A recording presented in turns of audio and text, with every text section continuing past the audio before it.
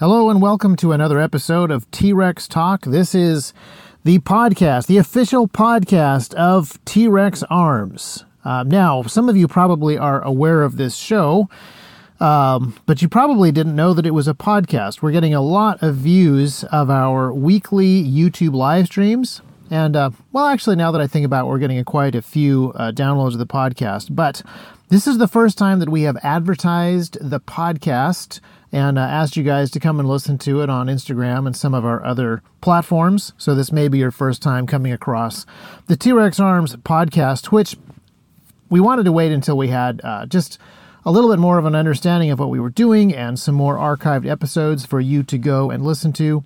And now we do. We have 50 episodes that you can download right now. In fact, it's more than 50, but I unfortunately forgot to count exactly how many there were before I started recording. So now most of those episodes are just the audio version of YouTube videos, YouTube live streams that we have been doing weekly.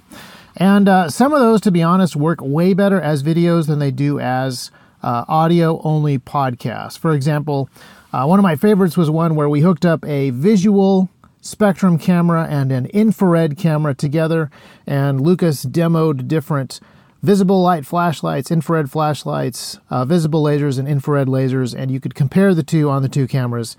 That was extremely cool to do. It's probably the first time that sort of thing has ever been streamed live on YouTube. It's still on YouTube, so you can go and check that out, but it doesn't make much sense as an audio listen. However, there's other episodes that make more sense in audio-only format. We've done book review and Second Amendment reading lists. Those do not need to be video. Those are actually great to download and listen to. Some of our conversation about armor and helmets, it helps to have visual aids, but some of the conversations about radios, communication technology, those are pretty good audio downloads. So while in the past we have primarily been working on our video content, we do hope to lean a little bit more heavily on podcasting and produce more podcast-specific content. And there's a couple of reasons for this. The first is that our podcast is kind of a backup plan. We believe that our time on YouTube is limited. In fact, we've seen a number of gun tubers get demonetized just over the past month. We are not monetized and haven't been for a while, but it's probably not a good sign that they're kicking advertising off of a bunch of other YouTube folks. So we are preparing for that by figuring out other avenues and platforms where we can put our stuff. And one of the great things about podcasting is it's much easier to host your podcast yourself and your RSS feed yourself and be free of some of those platforms. We've also been working on our newsletter. We've been pushing people to sign up for our newsletter so that when we get kicked off of various social media platforms, we still have a way to contact folks. And the podcast is a great way for us to continue to deliver content to people who want it, even after we potentially get kicked off of other platforms. And the other thing that we want to do is post some stuff, even while we still have access to Instagram and to YouTube and to Twitter. We technically haven't been kicked off of Twitter. We just don't post anything there. There's really no reason to be on Twitter. But as long as we have those platforms, we're going to continue to use them. But occasionally we have content that we want to do that isn't really allowed. And so a place like our own website where we host exclusive content, or a podcast, a much better place to put some of those types of content. So just as an example, some of the projects that I would really, really like to work on this year are some 3D printed guns. And I also have a couple of suppressors that I would like to make. And if I had the time, I would really love to build a Ludi submachine gun. Now, by the way, all of those projects would be completely 100% legal, but not allowed on YouTube. And I'm not promising that I will take any of those projects on, but if I do them, I would really want to document them, and I would really want to share lessons learned and so forth. So if we take on projects like that, we're going to be creating videos, and we'll post anything to YouTube that we can. But we are starting to move more and more exclusive stuff to our site. In fact, we even moved away from Vimeo. We did not get kicked off of Vimeo, but some of our friends, some of the Christian ministries and political groups that we are friends with, they did get kicked off of Vimeo. So we moved off of Vimeo to a different video host, and we're planning on doing more exclusive videos. But we also want to do some more podcasting stuff. Now, the podcasting stuff isn't going to replace the videos that we want to make, but it is a much easier way to create content. In fact, right now I'm actually sitting inside of my car. Charles and Chad did not have to set up cool lights. They did not have to set up the streaming setup that we use for our YouTube comments. And there's nobody moderating comments right now, which is really nice. If you've ever participated in the YouTube live streams, you'll know just how problematic that YouTube comment section can become. It's actually amazing to me. YouTube has created my favorite social media platform in the people who create YouTube videos, and also at the same time my least favorite social media platform, and that is the YouTube comment section. And the YouTube live chat bar that is next to live streaming videos is even worse. So we generally have to have a few people moderating that even as we do the live streams. And so podcasting is just a lot simpler. It's a lot more straightforward. So we're going to try to add more content to what we're already doing, and podcasting is a great way to do that, partly in terms of ease of use, partly because of the lack of rules and restrictions that we're running into on some of the other platforms, but also because it's probably a better platform for some of the boring ideological content that I like to dig into a little bit more. That stuff doesn't work as well on YouTube, and it's not a great fit for Instagram, and it's terrible for Twitter. Part of the reason we're not on Twitter. But it works pretty well for podcast stuff. So, for example, I'm currently writing, and hopefully this introductory podcast is not just a tease of what we're going to do next, but one of the things that I am working on right now is I'm writing a series. It'll probably be a video series, but it'll work as audio. A video series on the history of the ATF. It's looking like it's going to be about 8 parts. And as I've been doing the research, it's going in a direction that's probably not going to live on YouTube. It certainly will not be widely available on YouTube. It's the sort of thing that gets throttled or shadow banned. So it's not going to go on YouTube. It'll be an exclusive YouTube video and possibly show up on the podcast as well. But as I've been researching that, there are so many fascinating lessons and things to talk about. And since I don't want this to be a spoiler, I want to give you a couple of the main takeaways. As I've been researching this stuff, there's a couple of lessons that really stand out. And the first is when the ATF is started, before it's even called the ATF, it is created as part of the Treasury Department during the time of Prohibition. They create this task force to try to enforce the Volstead Act, prohibiting the consumption, manufacture, and possession of alcohol. And so right off the bat, you have an extremely problematic setup. I know that I overuse the word problematic. You have a deeply flawed assumption. You start off with the assumption that there is a social problem, which is alcohol abuse, and the best way to solve this problem of alcohol abuse is to expand the power of the federal government outside of its jurisdiction and use force, use the long arm of the law and the force of the civil magistrate, the coercive force of government to not address the crime itself, but to address just a part of the crime itself. You know, alcohol abuse, to be fair, was a legitimate actual problem back then, but it wasn't the government's business. And even if it was the government's business to more proactively punish people who were committing real actual crimes while under the influence of alcohol, that's not what they did at all. They tried to eradicate alcohol itself.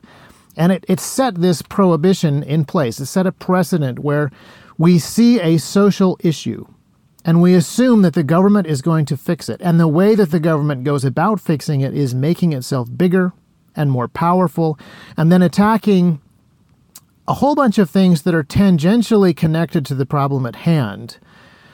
And often that means taking on something that is physically impossible. So this idea of eradicating alcohol from the entire United States of America is a physically impossible problem for the United States government, especially in the year 1919. They had no possible way of physically enforcing this law.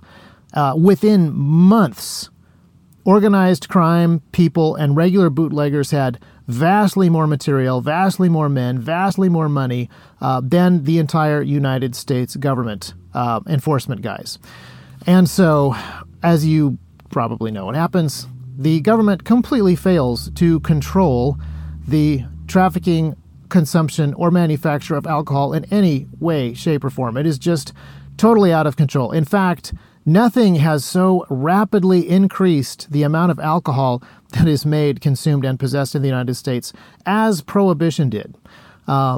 So even though that experiment is a complete and total flop, it is a complete and total failure on every single metric, and we get rid of Prohibition and we make alcohol legal again, but a lot of those presuppositions remain. So we keep a lot of those enforcement guys, and they have learned some of the wrong lessons.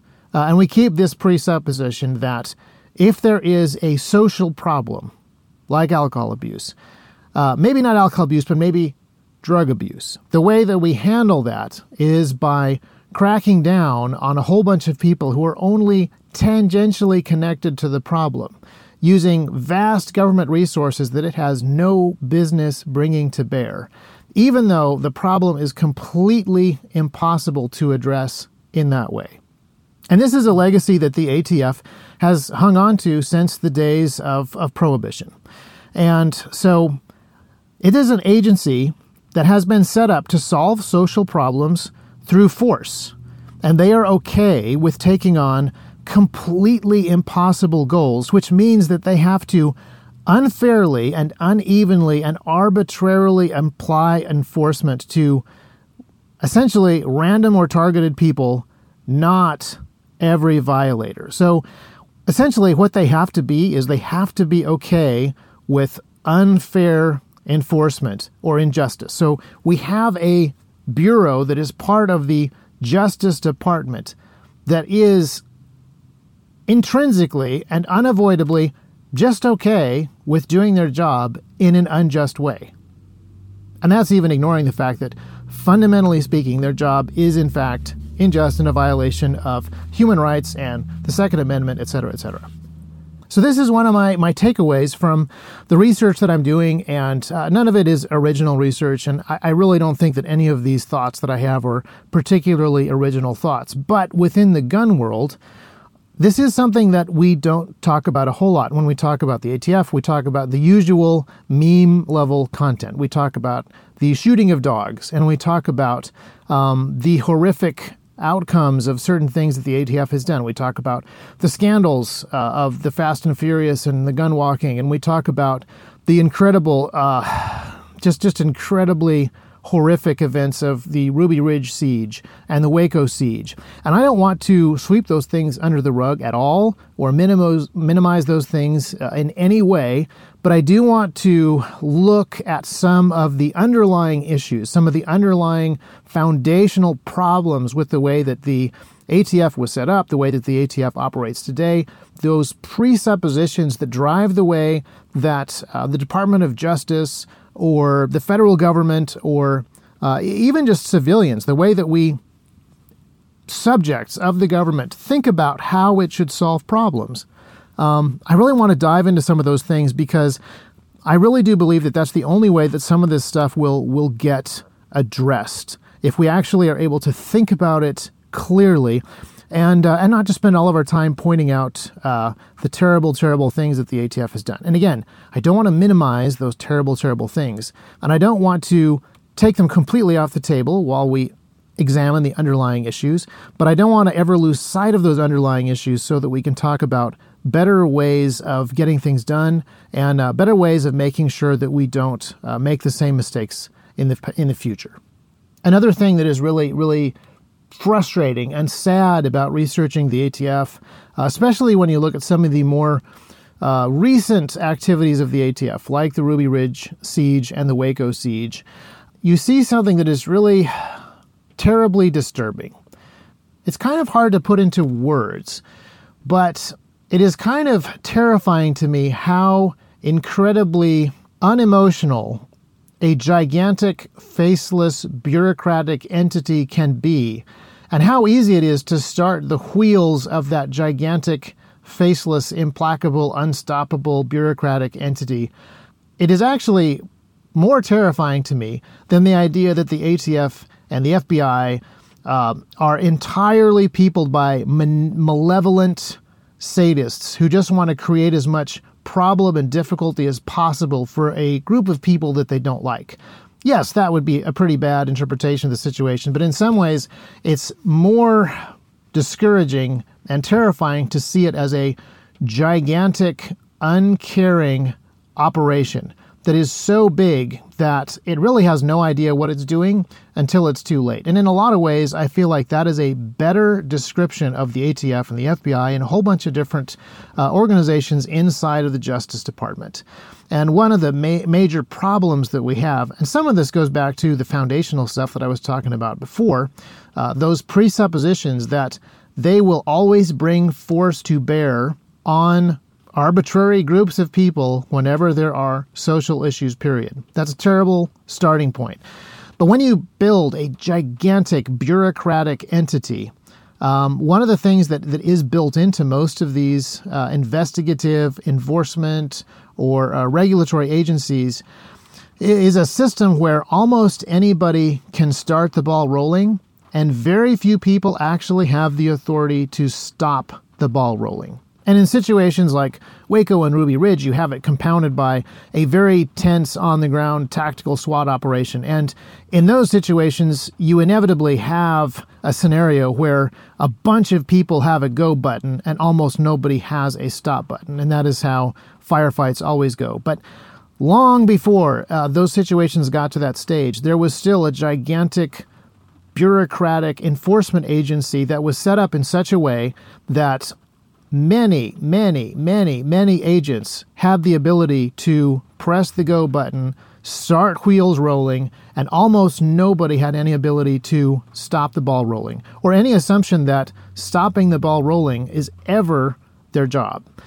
That is the kind of foundational issue that is deeply disturbing and ends up being deeply destructive. And these are some of the things that I am thinking about as I'm reading about this stuff, some of the things that are interesting to talk about with different people, because as we think about, let's say we were able to get rid of all the terrible gun laws, repeal the NFA, get rid of the ATF, etc. But if we didn't address this fundamental level at the heart of law enforcement and justice in the United States, we would still have this issue with other agencies and with other issues and with other types of crimes and with other types of enforcement. And so it is really important that we go back to some of these fundamental issues and we come up with proper standards for defining justice and how we would go about pursuing those things.